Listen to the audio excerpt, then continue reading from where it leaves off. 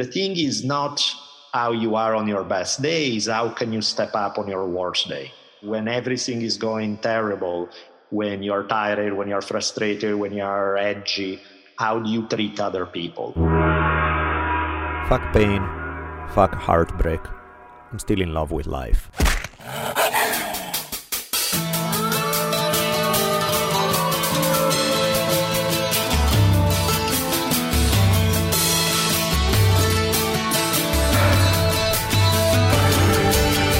From the multicultural headquarters of the future capital of the free-thinking states of America known as Los Angeles, this is the Drunken Taoist Podcast.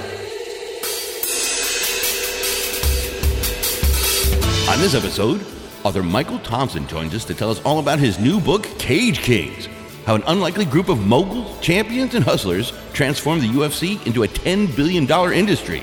It traces the unlikely rise of mixed martial arts from what had early on been referred to as human cockfighting that somehow turned into a global pop culture phenomenon. How did cage fighting ever go so mainstream? Well, that's what we'll find all about today. So here we go.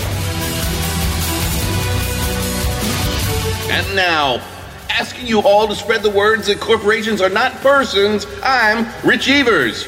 And my partner in crime, the savage philosopher and middle finger of the gods, Daniele Bolelli, as we invite you to lower the lights, batten down the hatches, and prepare to open your mind. For the Drunken Taoist Podcast begins now. Alrighty. Welcome back, everybody. Another fine episode of the Drunken Taoist Podcast. I hear there's a ping pong table around here, but it's not around. But they said they'll be back after the hurricane comes. Yep. So episode 242. The sound you hear from across me is none other than the middle finger of the gods, Mr. Daniele Bolelli. Yeah, we are preparing for a hurricane to hit, which hasn't happened in 100 years in California. So 3 in recorded history. Wow, Jesus. So yeah, joy oh joy. But yeah, we're recording this before all hell breaks loose. Today we're going to have an interview with Michael Thomsen, author of the book Cage Kings, how an unlikely group of moguls, champions, and hustlers transformed the UFC into a $10 billion industry. So that's what we're going to be chatting about. Before we do that, couple of quick things. One, you guys could do me a big favor. I started in a rare moment of intelligence. I started a Linktree. If you guys are not familiar, a Linktree is something where basically on one website you can put all your links to YouTube, social media, Substack, Patreon, whatever the hell you have going on in one place. So it's easier than trying to tell people, go to this site, go to that site, go to these other things. So if you guys can do me a favor and subscribe just to the free stuff, you don't need to worry about money. But if you can hit the subscribe to the free stuff, there's a YouTube channel for History on Fire. There's a Substack that's mostly free, like all the stuff I'm writing is free. There are only some History on Fire episodes on there for pay, but you don't need to worry about that. Various social media, so if you guys can check it out, Linktree is linktr.ee. Tricky. It is tricky. It's not, TRICK.ee. Yeah, it's spelled, it's kind of funny because it's rather than having Linktree, the whole thing, there's Linktree. And then EE after the dot. And then, of course, my name, / Daniele Bolelli. So if you can check it out, you would be doing me a big favor. And if you have the time, go to the YouTube page. There's a couple of shows already up there. They're audio only, but we need to build up 4,000 hours. Yep.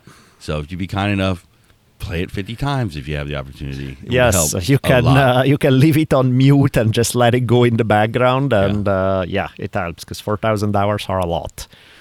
Not when 4,000 people do it once. No, exactly. That would help. We could actually accomplish that. Yeah, that would actually be done somewhat quickly. So yeah, catch one of the 2-hour-long History on Fire podcasts, let it roll in the background. Play it for your cat. Boom. She'll like it. And we are good. So thank you to Sure Design T-shirts, of course. Thank you also to Dakota Pure Bison that have sent me some pretty awesome stuff. If you are gonna shop for Bison products, check them out. Dakota Pure Bison, code HOF10 for a 10% discount. DakotaPureBison.com. Of course, big thank you to the sweet folks supporting us. Let the pottering begin. So for those of you who part with your hard-earned money, we want to thank Mr. Stephen McKee, Daniel Fischel, Frederick Hahn, Jonathan Waterloo, Keegan Walsh, Stephen Notariani, Lisa Robles, Nick Zuni, Kaistis Juska, John Vergara, Joseph Lord, Nicola Togni, GlobalHobos.com, Eden Carrio, Andre Garapetian, and Samuele Rudelli. Thank you. You guys are awesome. Names once in each one. Yep. If you want to join this brave band of heroes, paypal.me/dbolelli. Again, paypal.me/dbolelli, or you can just use my email, which is bodhi1974@yahoo.com. Having said all that, shall we roll? Yeah. Let's roll.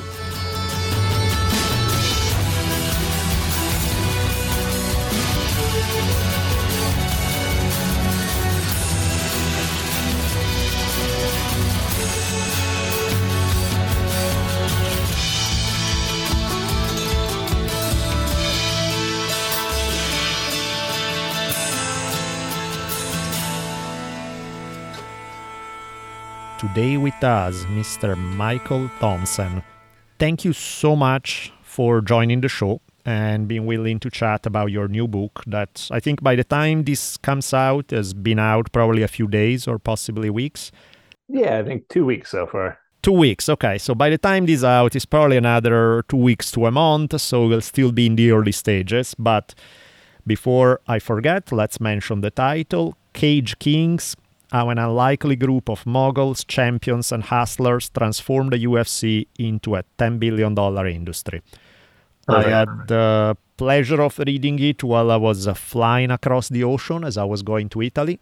So I'm all caught up. I got the whole deal. So ready to chat about it.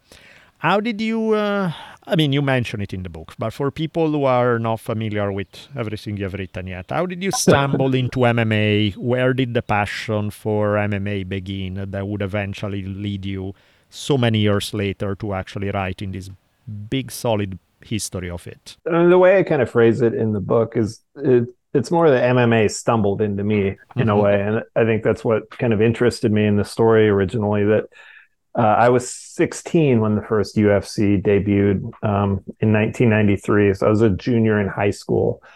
I was smack dab in the middle of the target demographic they were going after. So it was really more of a marketing campaign that sort of reached into my world. And as I've sort of aged throughout my kind of early and mid adult life, it's kind of been there every step of the way.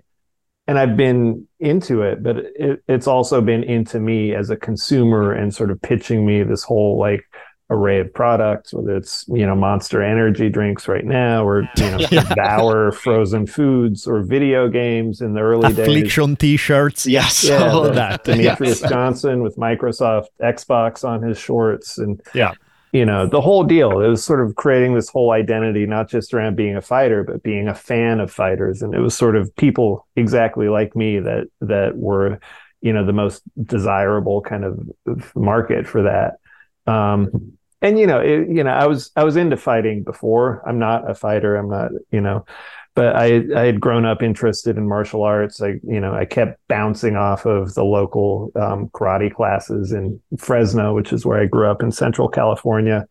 It was very much the sort of, the fraudulent dojo kind of system that Art Davie, when he spoke about the early days, it's sort of like memorize, a 50 move kata when you're 12 years old. And it's like, well, what if the guy I'm fighting doesn't follow the script? And I just lose? Like, what? I'd grown up before the UFC. I'd grown up in the 80s watching, a lot of free boxing on ABC, and that was a golden age in its own right. So I'd always been interested in the idea of combat sports. There wasn't a coherent single brand that you could funnel all that energy into. So I thought, it was an interesting opportunity to tell that story from the business side, and also kind of see, how, in a lot of ways, mixed martial arts today was the first major new sport of the 21st century. And it's rare you get a chance to sort of follow a sport from inception to, reaching mass market finally. I thought that was an interesting cultural subject, a business subject, a economic subject, a political subject. It braided a lot of different threads together. Yes, and that's exactly what your book is. You're for people who are interested. This book does pull all these threads together because you go into the politics, you go into the economics of it all, you go into the business side of it, you go in the human side of it. Most of the books about MMA tend to be either biographies or technical stuff. This is more of an actual real history of MMA as a global phenomenon.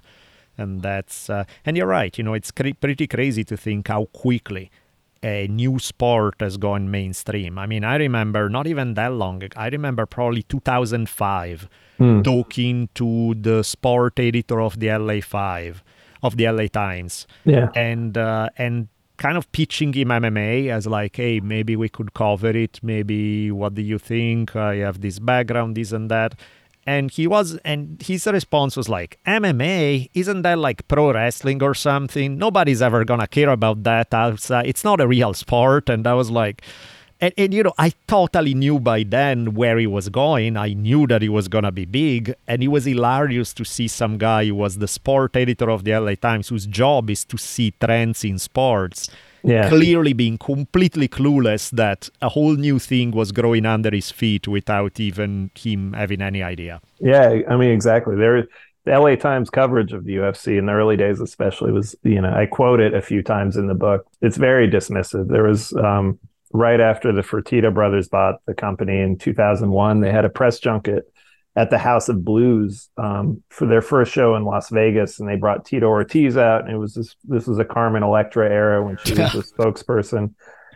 And so the LA Times went out and they covered the junket, but the writer, his main priority was trying to get gossip about Dennis Rodman and Carmen Electra. Yes, of course. He called Dana White Dan. He called Tito Ortiz, who was walking around with the championship belt at the time, some big lug with a gold ring. They almost couldn't be bothered to learn the names. Yeah, it was wild when you think how recent that was. And you chronicle these throughout the history of the UFC. How you chronicle how UFC was on its way to failure for quite a while. And it really wasn't until when they did the Ultimate Fighter 1 and, how that changed the arc economically, how it made it viable, and essentially how it put them on the right footing to become a legit business in a big way, in a mainstream kind of way.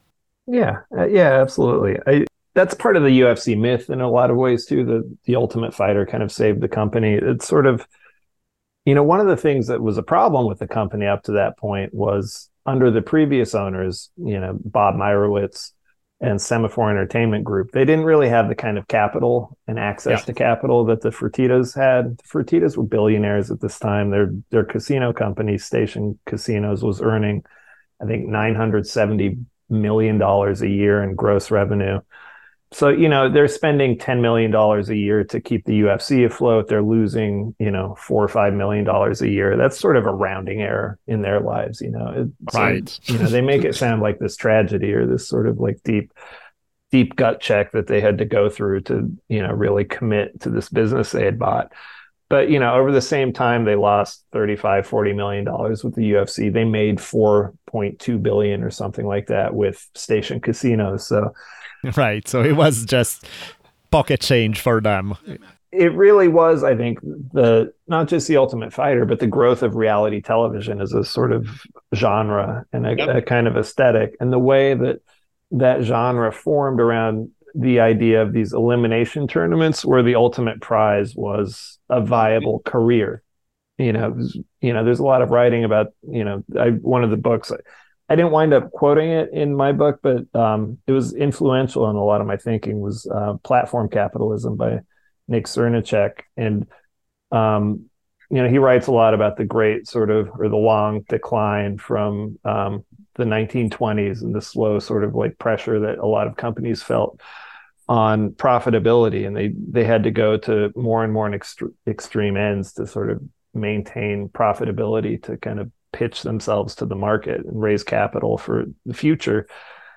And so, the natural place to put downward pressure was on workers. And so, by the mid 2000s, when the UFC was becoming popular, you had this whole generation of people where, there was no career path. The career path was working as a temp or working, a day job here or there.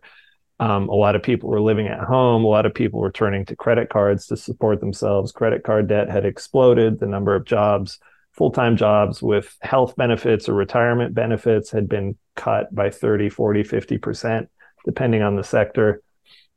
So you had a real generation that had, its economic hopes kind of like slashed. And then you turn on the TV and there's all these dream jobs, it's Hell's Kitchen with Gordon Ramsay. You could be a chef. If you survive this brutal competition, you can come out the other end with $100,000 a year job as an executive chef somewhere. And it was the same sort of promise that the Ultimate Fighter had. It's sort of like, if you survive this competition, you'll have an identity, a professional working identity as a cage fighter, a mixed martial artist. And, now looking back, we know that contract was, it was offering $8,000 and $8,000 to fight. It wasn't really a dream job for most of the people that were competing for it. But, it was such an economically desperate time for so many people. And in a lot of ways today, it's even worse for a lot of people. So, that was part and parcel of what made cage fighting appealing to so many. I think it was sort of, and the fighters, the cast members on that first season of Ultimate Fighter, they really sold the audience on the idea that the UFC was a dream job because they cared so deeply about it. They had invested themselves so personally, and taken such huge risks with their own life. I mean, some of them were sleeping in their own cars. Some of them had quit their own day jobs, left newborn children to come compete for a chance at, an $8,000 contract with the UFC. That had real kind of human power to see that someone was willing to go to those lengths, because they valued the UFC. And I think that taught the audience and the public at large to start valuing the UFC a little bit more highly than, some of these like stories like you'd read in the LA Times, whether it's like Dan White and, belittling Tito Ortiz would have had people kind of think about the sport. Yeah, I mean, in fact, one of the things that's interesting in what you just described and what you write about is how the UFC sort of fits with a parable of late-stage capitalism at the end of the 20th century and the beginning of the 21st. Because the reality, the economic reality of MMA is that fighters are horrendously exploited for the most part. There's a tiny percentage at the top that's making seriously, insanely good money. And the overwhelming majority of people, even at a high level, I mean, even UFC fighters, when you look at what an entry-level UFC fighter makes today in 2023, it's still money that you can live on. By the time you pay your coaches, by the time you taxes, by the time everything, it's not a career. Like, you cannot make enough to live on.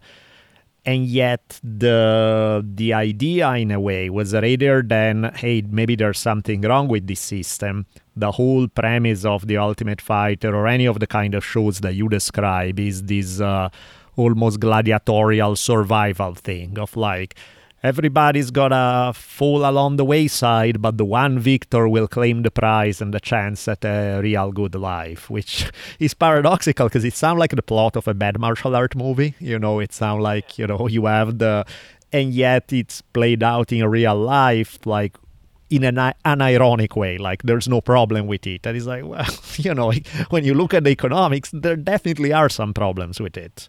The fact that, UFC is not covered by the Ali Act, the fact that in pretty much in statistics you highlight in the book how most other professional sports, the split between the athletes versus the business side is considerably more even compared to, or at least better, compared to what exists in MMA, which is still kind of the Far West as far as the distribution of where the money goes. Yeah, absolutely. I think, one of the even darker implications in this sport too is that, the way that wages are structured, they're structured as a wager, kind of. It's a bet, right? So you have, you don't have a purse, you have this payment that's split in 50% increments. So it's, I think starting pay today is 12,000 and 12,000, which it's been for the last few years. If you lose, you only get 12,000. Even if, you're on a 5-fight winning streak. I mean, you wouldn't be making 12,000 if you're on a 5-fight winning streak, but you go into the cage gambling that you're going to get the other half of what you assume is your purse. Yeah. And if you don't get that, if you lose, I think the implication, and I think this resonates for the audience and for, the fighters, is that they don't deserve that other half. They didn't do good enough. So they misread a feint. And they slipped, 2 inches to the left instead of the right, and they ended up getting knocked out. And because they made, a mistake in half a second or a second, a slight miscalculation, 50% of their earnings is just evaporated, Yep. And, I think in a bizarre way, there's a kind of masochistic comfort in that, where it's sort of like you deserve your present sort of economic condition. You deserve the struggle that you're in now because you haven't mastered that perfect moment of complete success, that total overcoming dominant victory. And, as fans, we can watch it. We watch, 12 fights an event, 40, 43 events a year. And, you see 12 people lose every night, once a week. And it sort of makes sense that, like, oh, they go home with less. Well, they deserved it because they weren't good enough. Someone else was better, as if that somehow correlates to, who does and doesn't deserve a respectable living. It resonates, I think, in a lot of different parts of our society and economy. It definitely does, and I think that's what's harsh about it, especially because you're not talking baseball or you're not talking a sport where not only the pay but the risks are so dire. You're talking about a sport where people will pay the price heavily, physically, and not just in terms of broken bones. I mean, the research regarding CTE in the past couple of decades, the evidence regarding CTE is not exactly one that makes you feel particularly good about combat sports that involve striking. Because, grappling is a different story. There's damage, of course, but it's primarily limbs. When you talk striking, I mean, the name of the game is to give each other brain damage. Yeah. And of course, the more damage there is, the more the exciting the fighting is, and more likely you are to actually get bonuses or pay. Because the reality also is that one of the things, the way the economics are structured, is that you see guys who modify their fighting style because it's not exciting enough. And so they may not get a contract renewed even if they are successful fighters, because people don't care enough. Why? Because it's more grappling based and they don't have the flashy knockouts, or they don't have the trade blows in the center of the cage thing, which of course is riskier from a point of view of your physical health and everything else, but also is what's going to bring home more money. Yeah. And I don't know, I guess one question I have for you in that regard is this, is in regards to, before you being a writer about it, before you being a researcher, you were a fan of MMA, like I've been, like a lot of people. How do you think we negotiate what we know about CTE with at the same time enjoying the sport? Or rather, how do you negotiate? Because I'm sure the answer is different from everybody. But, how do you deal with the fact that you are looking at people, great numbers of which will suffer for the rest of their life for what they are doing in the cage, and yet we watch it as a sport and enjoy it? Clearly, there are some mixed emotions there. There definitely are when I watch. So I'm curious what your thoughts are. I think it's central to what makes the sport compelling. You've heard, the Max Kellerman. I don't know if he invented the sort of four corners analogy, where you put four different sports on four different corners in an intersection. Everyone's going to go watch the fight. They're not going to watch basketball. Yeah.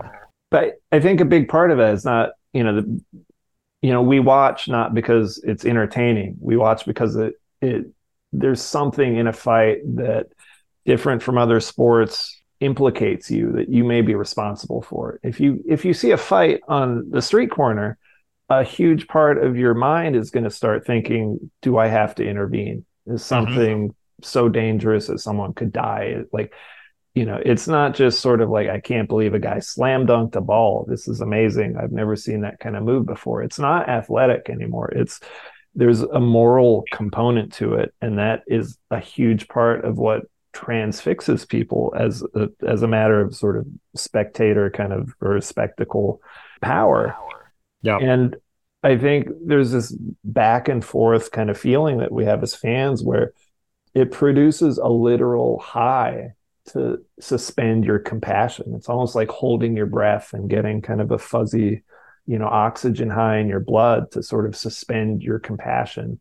And then to come back into it and say like, oh, I do care about them. At the end of the fight, the fighters hug. They generally show like deep respect and gratitude for allowing each other to go.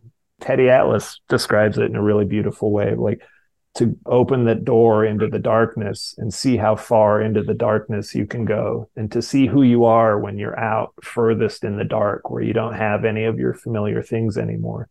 As a martial artist, just on a kind of metaphysical level, that's an incredibly powerful moment and experience, to find out who you are when everything's stripped away and you have, nothing around you. And, what can you do for yourself then? What can you say for yourself then? There's a great sort of magnetism in it, but there's a great cost to that as well. And I think we're constantly vacillating back and forth between the cheapness of the spectacle, where we suspend our kind of true recognition of what the cost is, what the stake could be. Because we don't have to see that. We don't have to see the 10 years on the walker, or the incontinence, or the drooling, or all of the sort of late stage, late life kind of complications that come from chronic brain trauma, or even, the day-to-day stuff about, dementia, or the memory loss, or loss of speech coherence, whatever it is. That ability to go back and forth, that it's a dissociative kind of appeal. And I think there's a lot of things in contemporary culture that like are built on dissociation. I think the UFC in a lot of ways is the hood ornament of a dissociative culture. I've written a lot about video games. The greatest power in video games is their capacity to disassociate actions, right? So you hit a button, and then in the game on screen, you have like a grenade explode and 5 people die or whatever. And it's the widest gap between the outcome versus the input. And the wider that gap is, the more absurd that gap is, the more appealing the spectacle is. And so I think without the reality of fights, the UFC wouldn't be that appealing. As a practicing martial artist, it's not that spectacle. You go into any gym, it's a lot of just very subtle kind of yeoman-like repetition. Like it isn't actually the Clash of the Titans that the UFC presents itself as.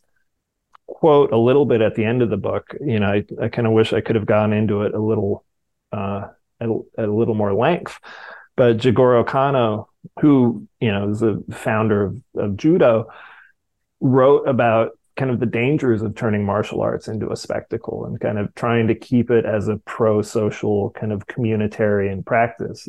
The important thing was practicing it. It wasn't watching it. It was actually, you could corrupt it very easily by, letting money influence it, or ego, or all these other things, that you had to remain humble and conscious of how many other people had to sacrifice to build you up, to build your knowledge up, how many other people's knowledge was feeding into your own kind of ability to learn what techniques worked, what techniques didn't.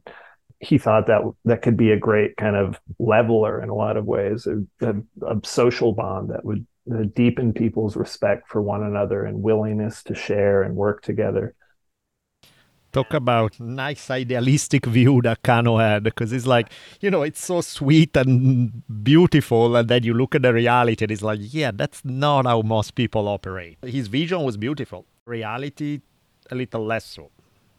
Sure, but I mean, if you go into a jiu-jitsu gym, not necessarily the famous ones, but just even a lesser one, there really is that kind of spirit of like humbleness. Yeah. No, in fact, don't get me wrong. I'm not saying it doesn't exist in martial arts. I'm just saying it's a little less of a straightforward path, or also just like the only path that the Jigoro Kano played it as. But of course it exists, and that's what attracts so many of us to the martial arts, for sure. Yeah.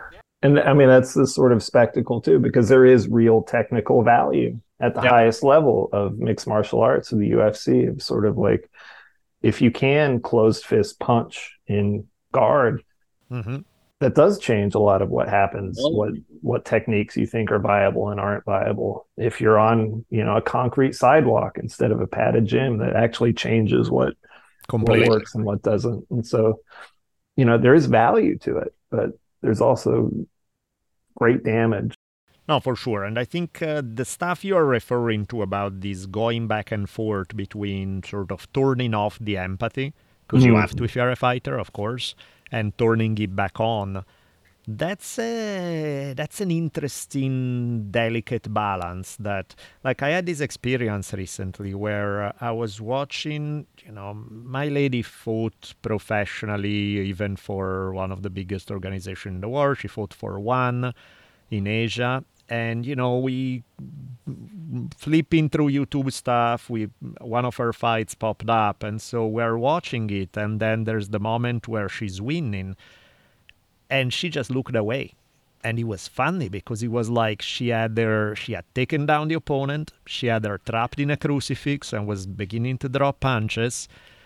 And I look at her and I was like, I don't think I even asked a question. I think I just had this interrogative expression. And she was like, I like that lady. I don't really like seeing myself punch her in the face. They're just, and it was weird because she did it and she even felt good about what she did athletically. The challenge, the fear, the adrenaline, all of that stuff. There's something in her that felt good about going through that experience. But then there's another side. I look at it and I'm like, I'm punching in the face some sweet lady that I could sit down for dinner and have a pleasant conversation with, and instead, and she was like, "Man, it hits differently at different moments, and that turning it on and off. Sometimes you don't choose to turn it on and off, and that's when you start having questions about your career path, Yeah, absolutely. Ryan Hall, the jiu-jitsu specialist, I mean, he's spoken about this even at low levels of jiu-jitsu. There's a different mindset you have to put yourself in, even just enrolling when you feel an armbar, like how much torque there's a boundary in your own mind. It's almost unconscious that you have to force yourself across. When you're going with someone that's very skillful, you're like, they're not going to tap. They're not going to respect the threat of this if I don't demonstrate the threat by torquing as fully and powerfully as I can. And you have to sort of let yourself kind of go cold a little bit. You have to let yourself say, like, I'm okay with something I would hate to have happen in this scenario, to go deeper into the scenario. And it goes further with fish hooking, with eye gouging, with hammer fists. How many you see it a lot in UFC fights, even where, someone is clearly kind of semi-conscious and the fight is sort of over. But, how many hammer fists do you really need to get the referee to intervene? Exactly. It's a fuzzy thing. Yeah, and some people clearly don't care. They are like, I'm just going to throw as many as I need to until the ref steps in, whatever, not my job to call it. And then you can see some guys who are clearly uncomfortable, who are like looking at the ref like, are we going to call it or do I need to kill this guy? Like, what are we doing here, Yeah, I think there's, I keep sort of harping back to the way this resonates in other parts of society. But my brother's best friend is a long distance trucker. You can compare that pretty favorably. Not favorably, but similarly to the long-term injuries that jiu-jitsu players have, with arthritic fingers, bad necks, bad backs, knees that go out. I mean, he's dealing with, hernia, hemorrhoids, hypertension. There's a lot of jobs in this country that have long-term health effects that are just chronic and degrading and lower your overall quality of life far past where it would be otherwise, or could be otherwise, that don't have the same sort of drama of CTE attached to them, that we just kind of make invisible too. Even just sort of homelessness. I mean, in New York, you could walk outside and pass someone that doesn't have shoes and has a giant dried out sore on their leg or foot. And it's sort of like, from living, that's not even from like a vocation, I mean, there's chronic traumatic health effects to our entire collective way of life, I think. There's something cathartic about seeing that concentrated into a single moment of a perfect knockout, this sort of Renaissance style slow motion replay of like Conor McGregor just magnetically punching Jose Aldo. Yeah, and I think that's where you're right. It's bigger than the sport itself. You see it play out in life, and that is probably part of the appeal of MMA as a spectacle, is the drama of it all. Because the reality is that, as you pointed out, we are all dealing with drama.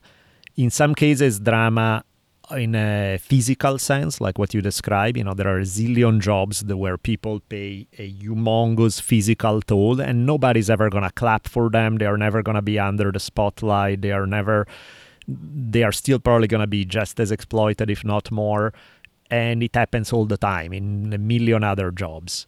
This one is under the spotlight. And part of what's appealing is the fact that we all deal with heavy stuff in life, we all deal with adversity, we all deal with scary things, we all deal with things like getting sick and dying. And a fight is sort of a microcosm of all that drama put on stage under the spotlight. Like, how is somebody going to perform under some of the most stressful conditions possible? How are they going to deal with conflict? How are they going to deal with fear, which is a very real thing when you're fighting, unless you're completely a psycho and you turned off all your emotions? How are you going to deal with all those things and seeing somebody triumph under those circumstances as a cathartic effect is inspiring. It's it shows you the kind of qualities that you wish you could embody in daily life when you're dealing with your own whatever drama you deal with in daily life. And so in that sense, I completely, one end I'm sort of hyping why are we even watching this? And on the other end, I remember why I've watched for 30 years or something. I get it. It makes sense. And there is something even beautiful about it. And I guess, I don't know, I find myself after, I'm kind of like you, I started watching, I think the first UFC I ever watched was UFC 3. I remember Hoyce winning by holding Kimo's hair really hard because he was getting his ass handed to him. That was the first one I watched. I was in a Brazilian restaurant and they were showing it on pay-per-view and I was like, cool, I got to. And ever after that, I followed this. So I followed it from pretty much the very beginning. And I vacillate. I go back and forth about it. I go through phases where I see the beauty of it. And then I go through phases where I'm like, what am I doing? Why am I watching this? This is terrible in a lot of ways. And both emotions are real. And so it's kind of tricky to figure out how do I reconcile within myself such very disparate emotions that go in radically different directions, and yet they are both real and they both have a basis in reality.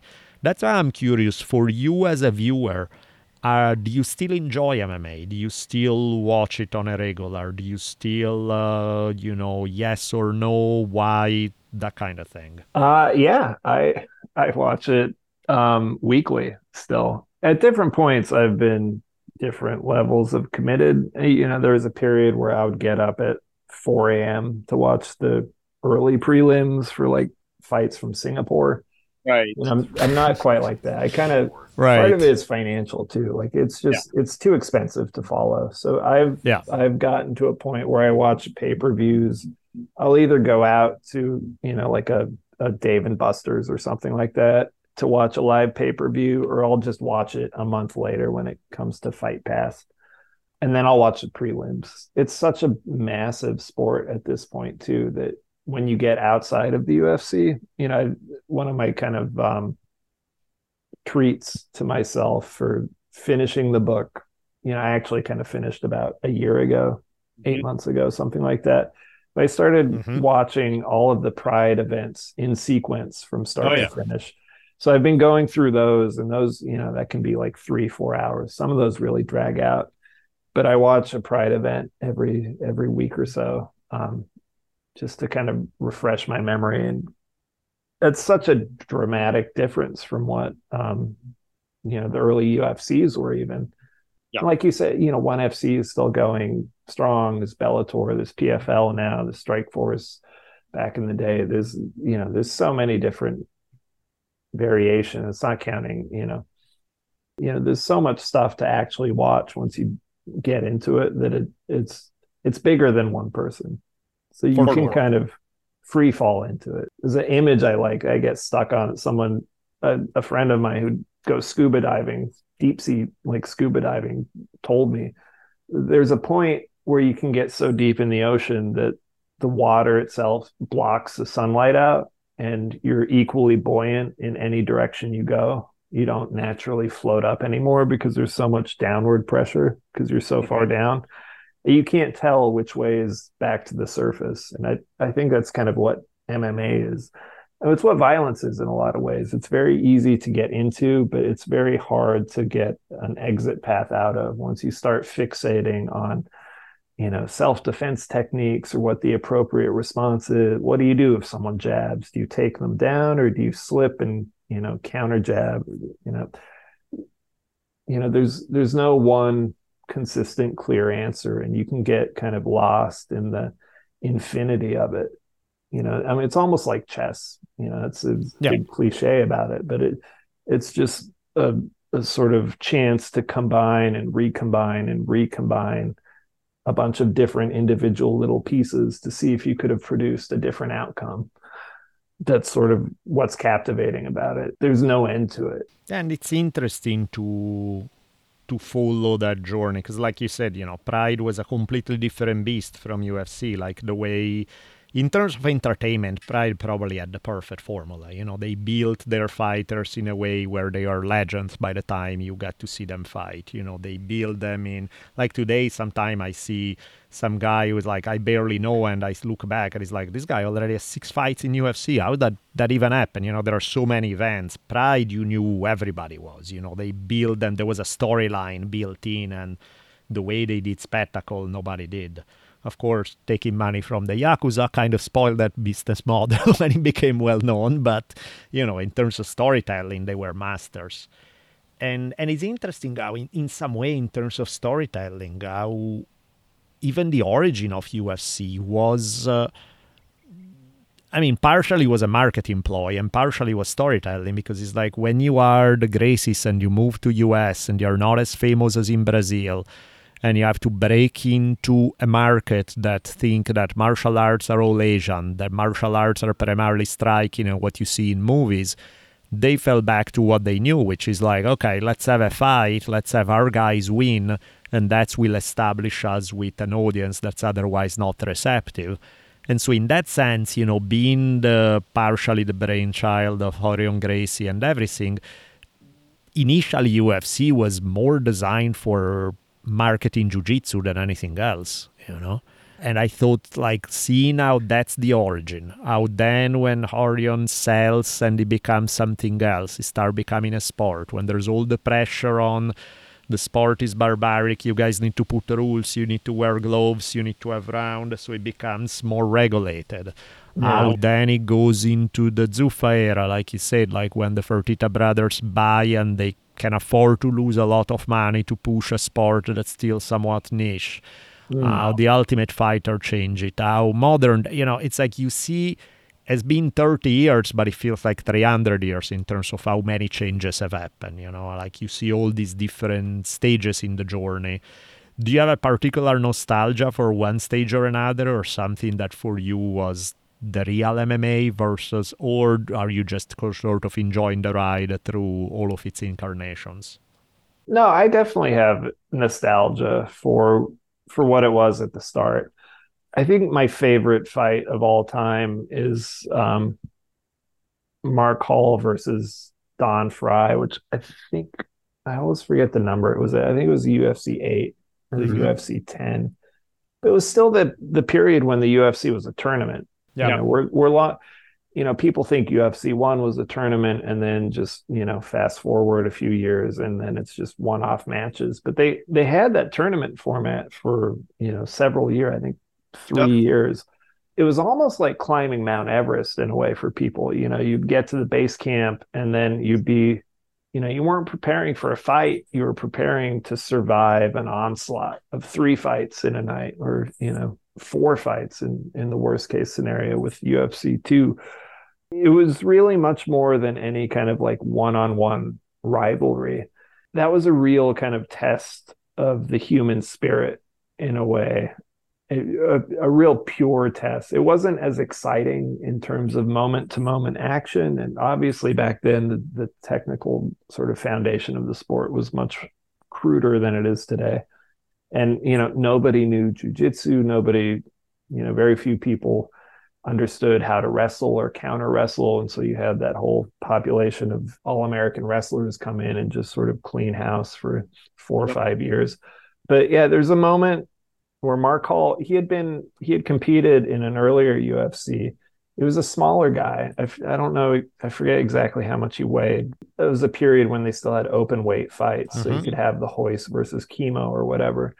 And you could really see the point where technique stops working underneath someone that's 100 pounds heavier than you and minimally strong. You can't twist for an arm bar. You can't just sort of magically choke them out. There's a point where technique doesn't work the same kind of magic trick it does when you control for all the other factors and try to keep everything as equal as possible. The goal for a lot of those fighters was to kind of get to the top of Everest. It wasn't to win a fight. It was to prove that you could survive the entire tournament and manage your own energy systems and sort of tactically map out how quick to walk. Like when you climb Everest, you sort of time your steps so you don't get into oxygen deprivation too soon. You have to sort of like go at a much slower pace than you kind of naturally want to at first. There's a whole separate set of considerations beyond just sort of winning the fight directly in front of you. And, there's a point where Mark Hall, Don Fry is this monstrous wrestler. He had a bit of amateur boxing experience, and he traps Mark Hall, gets him down, and is just pounding on him from above for 4 or 5 minutes. And it's clear he's just not going to get up. And he had gotten halfway through the tournament the time before, and so he had really sort of rededicated himself to getting to the summit this time. It's clear he just can't. He's just stuck. There's a bigger, stronger guy in front of him. But neither of them are skilled enough yet to like finish the fight. Don Fry is just pounding on his ribs. And there's a bit of compassion, right? Where Don Fry doesn't want to fully pull back and just knock him out and just do real serious damage. So he's just pounding his ribs. And you can see visibly they're turning purple. And they start talking to each other in the middle of the fight. And Don Fry is telling Mark Hall, it's like, you got to quit, Mark. You got to stop. And Mark just says to Don Fry, I can't, Don.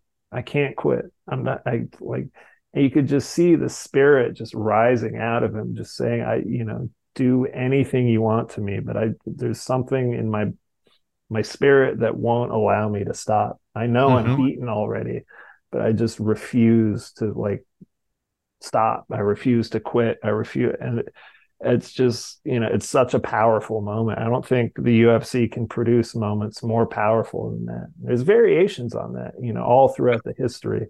Yeah. But you saw it in its purest moment early on when it wasn't ESPN highlights and Twitter little GIFs that people share around. It was sort of like these small moments that occurred, 3 times a year.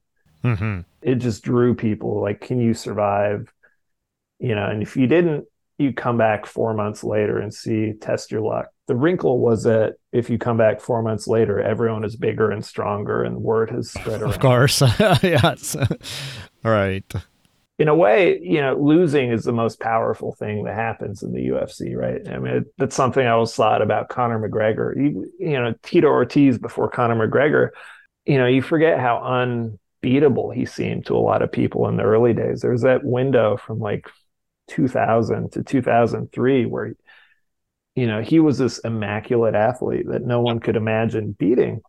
But most modern fans know him as a guy that never really won fights. After Chuck Liddell beat him, it was sort of just this long kind of slow managed decline. But he still had a fighter's spirit, and he kept throwing himself back in even after it was clear that he couldn't sort of compete at the highest levels. And I think it's that fighter spirit. It's the same reason the Diaz brothers are so popular. It's, it's not the accomplishment, it's the spirit, it's the willingness to go further into the dark and to accept whatever the consequences are from choosing to do that. There are a couple of fights that to me embody, I mean, there are many actually, but a couple that stand in my mind that embody very much what you're talking about, where after the downfall of Pride, when you look at Sakuraba was already broken in every possible way, and you look at this, there were a couple of matches that he did. I think one was in Hero, the other one, I forgot, maybe it was Dream. And, in one, he's getting mauled by his opponent in a way that it's clear that it should be stopped. And the ref decided to go on vacation, and he's beyond the mauling. And Saku doesn't give up. And then, of course, there's that weird, it looked like a movie, it pretty much never happens in real life when somebody takes that much of a beating, where somehow the other guy is just tired of beating him, so he's just losing energy, and Saku comes back and somehow armbars him. Or there's another one, I think it was his last victory, where he's hunting for a leg lock, and in the process he leaves himself exposed and absorbs, I don't know, I forget, 40, 50 strikes to the head with no defense, and somehow managed to pull off the knee bar, and everybody loses their mind because it looks like the ultimate hero moment. I mean, those were fights that under any logic should have been stopped long before he pulled off the win. But the idea of this guy who goes, as you put it, far beyond what any normal person would do, hunting for something. And in this case, there's even the cherry on the cake of him actually winning. But even when he doesn't, there's the spirit. That's even Sakuraba himself. I mean, beside those two fights, if you think to me, one of the most hero moments in MMA is him accepting to fight Royce Gracie under modified rules for 90 minutes, the longest matches ever in modern MMA. Yeah, and then coming back to fight against Igor Vovchanchyn, who was the scariest striker in the world at the time, a couple of weight division above Sakuraba, and fighting him to a draw before eventually calling it when they ordered him to fight one more round. And he's like, okay, he's got nothing left. But in terms of spirit, you look at that and you're like, holy shit, that's beautiful. This is a guy who there's no quitting him. There's no way to make him stop. It's just unreal. And of course, stuff like that is inspiring. And of course, the problem of it is that whereas when you watch it in a movie, it can be scripted, in reality, part of what makes it exciting is that it's real. But of course, part of what makes you cringe a little is that it's real. And so the guy is taking unreal damage for you to have that moment of inspiration. Yeah, absolutely. I mean, he was a special person. I forgot that he had actually fought Vitor Belfort, but as part of my my special little treat of watching all these Pride events in order again, I saw that fight. I sort of mind blanked it from my memory, but that's such a special fight too, because Vitor was the heavyweight champion. So you see, famously, Sakuraba, they fed him to the heavyweights in Pride, and he just Crow Cop and Vanderlei, he couldn't compete physically and just took these merciless beatings. But before that period, he really did hold his own with Vitor. He kind of beat Vitor Belfort up pretty badly, I think. And that's one of the most inspiring, kind of shocking fights for people that want to really kind of go a little bit deeper into MMA history. That's, before even the Gracie killer moments, that's to me, that was a real coming out moment for Sakuraba. Yeah, and he built a career on those moments, because he had so many. I mean, even when you think about his fight with Quinton Jackson, who was a physical specimen and twice his size, and Quinton would pick him up and throw him just ragdoll him, and Saku just stayed with it and took these crazy slams and then somehow found a way to hop on his back and choke him out. And you're like, how is that even a thing? I mean, first, it shouldn't be allowed because they are clearly not in the same weight division, but, Pride was all about freak shows. But then, how could he handle that and come up on top? And it was something that it's both in some way horrifying, but at the same time, it's like also the coolest MMA you could possibly watch. It's like you see that and you see pure heroism on a certain level. And so it's it's part of that strange contradiction that makes up MMA for sure. Yeah, I mean, I think it's the simplest distillation of the difference between Pride and the UFC. Their idea of the sport wasn't that it was a sport, it was a test. Yeah. And so they didn't necessarily care if you won or lost. They were more interested in setting up matches that put people to the greatest test and to see how someone would endure under that test. And even if you lost, if you gave your all, that was in a strange way, that was still the same as kind of passing the test, because the test was, can you win the fight? Can you not break?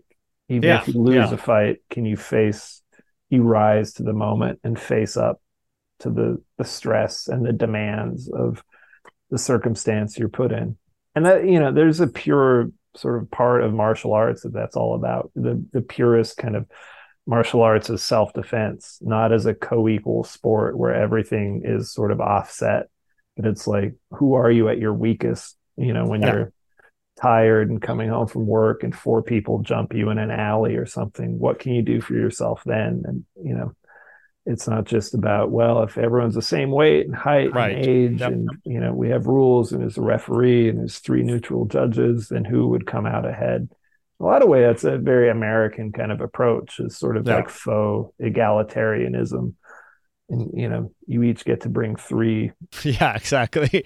It's a duel with your seconds. And and I think that's what, to me, in fact, that's why of all the people, of course there are a ton of people who are probably better fighters than Sakuraba, but in terms of the epic of MMA, I really can't think of anybody more than Sakuraba who embodied it, who really made a career out of it. Yeah, it's really something else. Other things, as we head toward wrapping up the episode, other things that you want to throw out there, either related to the books or thoughts you had about MMA or any other direction you want to take it? One of the things that surprised me, this is not necessarily all that relevant today, but what people thought the pay-per-view market was in the 90s, and how, there's a lot of, people that contest the history and the origins of mixed martial arts, and, whether the UFC was even the first MMA promotion, which, clearly it wasn't. There's a long history of people fighting cross-discipline and promoting cross-discipline shows. I thought it was really interesting, and I didn't know it before I really got into the research for it, what a presumed growth sector pay-per-view television was in the late 80s and 1990s, and sort of how the arrival of financiers looking for original pay-per-view programming really helped create what the UFC was. Semaphore wasn't, they weren't just a TV company around at the time. They were a subsidiary of Bertelsmann Music Group, which is a big, record company. They saw the growth of this market alongside, the subscription cable market, where investors were, very excited by the idea that consumers would pay not just a monthly subscription for, a bundle of extra cable channels, but they'd also buy individual shows at, a $15 fee. You can watch the New York Opera, or you can see, New Kids on the Block. If they're not going to come to your town on a tour, you can still pretend like you're going to the concert if, you have a cable subscription. And there was this huge sort of bubbling growth around people trying to come into that market with different concepts on original programming. What else can we do besides concerts? And that's really how Semaphore got into the pay-per-view game. They started by just doing, they're recording artists. We can spend $10,000 or $20,000 extra to have a camera crew and a satellite truck come out to the arena and just broadcast the concert from, the New Kids on the Block tour, the Iron Maiden tour, whatever, the Lynyrd Skynyrd tour. But what if we did original programming? Right. And so that's how they got Campbell McLaren, who, came out of the world of stand-up comedy.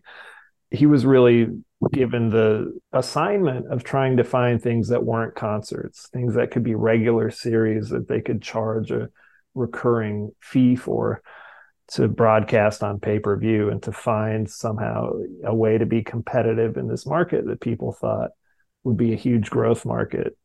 One of the things I think that gets lost in the myth about the UFC when they entered the dark period, when they were kicked off cable, was it wasn't just the political controversy that got them kicked off cable. It was kind of the collapse of the pay-per-view market. People kind of realized no one actually wanted to pay for original programming beyond sort of pornography and second run films, right? So it's not on VHS yet, but it's out of the movie theaters. But you can, if you have a cable box, you can pay $5 to watch a movie, or, whatever, the porn is available. That kind of market went away, and that played a huge part in what helped push the UFC towards bankruptcy. And I think it was a huge factor as the Fertittas took the company over and were trying to find ways to make money from the company. That market was still, they were trying to compete in a market that didn't really exist anymore. They're trying to sell the UFC as a pay-per-view package for a market that had kind of collapsed. I think that's what you do beautifully in the book, is capture this is more than just a history of MMA. It's a history of, it's a social history, it's an economic history, it's a history of like changing market of entertainment. There are many, many factors that you pull in beside the stories of specific players in that industry. It's very interesting because it can appeal to multiple audience, not just the hardcore MMA fan, but also really almost as a sociological event of how these past 30 years MMA has intersected with so many other factors. So yeah, for anybody who wants to check it out, a reminder, the book is called The Cage Kings, and it's a real serious, in-depth, several hundred pages kind of thing, a history that take you through this 30 years journey, weaving both the sport of MMA with so many other considerations, from politics to economics and everything in between. So yeah, thank you so much, man. I really appreciate you coming on the show to chat about it. I really appreciated the book itself. So anything else you want to throw out there, places where people can find you or anything else? No, I appreciate it. This has been a lot of fun. I appreciated your work in the past, especially this podcast. So it's great to be on it finally. I have a moderately inactive Twitter account. My email is pretty public. If anyone wants to email me, I'm happy to go back and forth on email. But otherwise, I'm just living life, working on more stories, writing. I dig it. Keep me updated on whatever is coming up next. Surely it'll be pickleball. Yes, that's probably not the one, but yeah, keep us absolutely keep us updated. This was I really enjoyed reading it, and it's a great story. So yeah, whatever you have you're cooking up next, let us know. Sounds great. Thank you. Awesome.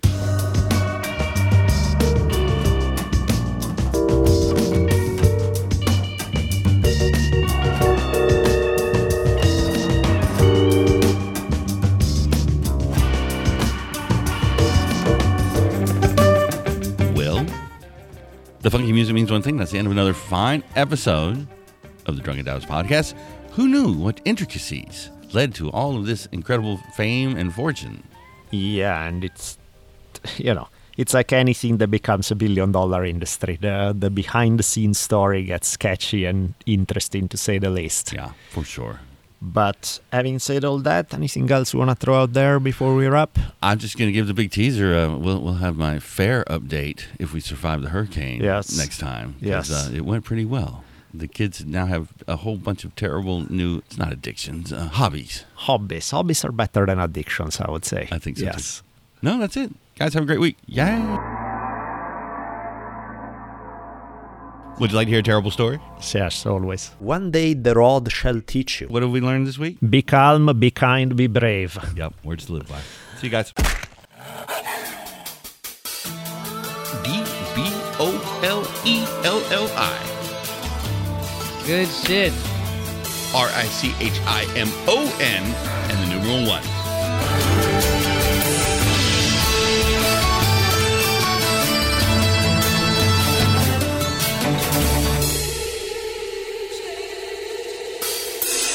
And so ends another awesome episode of the Drunken Taoist podcast. Be sure to keep your ears peeled for another mind-expanding episode coming soon. We'll be tweeting you as they come out. You can keep track of Daniele at dbolelli, that's DBOLELLI. And you can find me on Twitter at Richimon1, RICHIMON, and the numeral 1. We'll see y'all soon. Woo!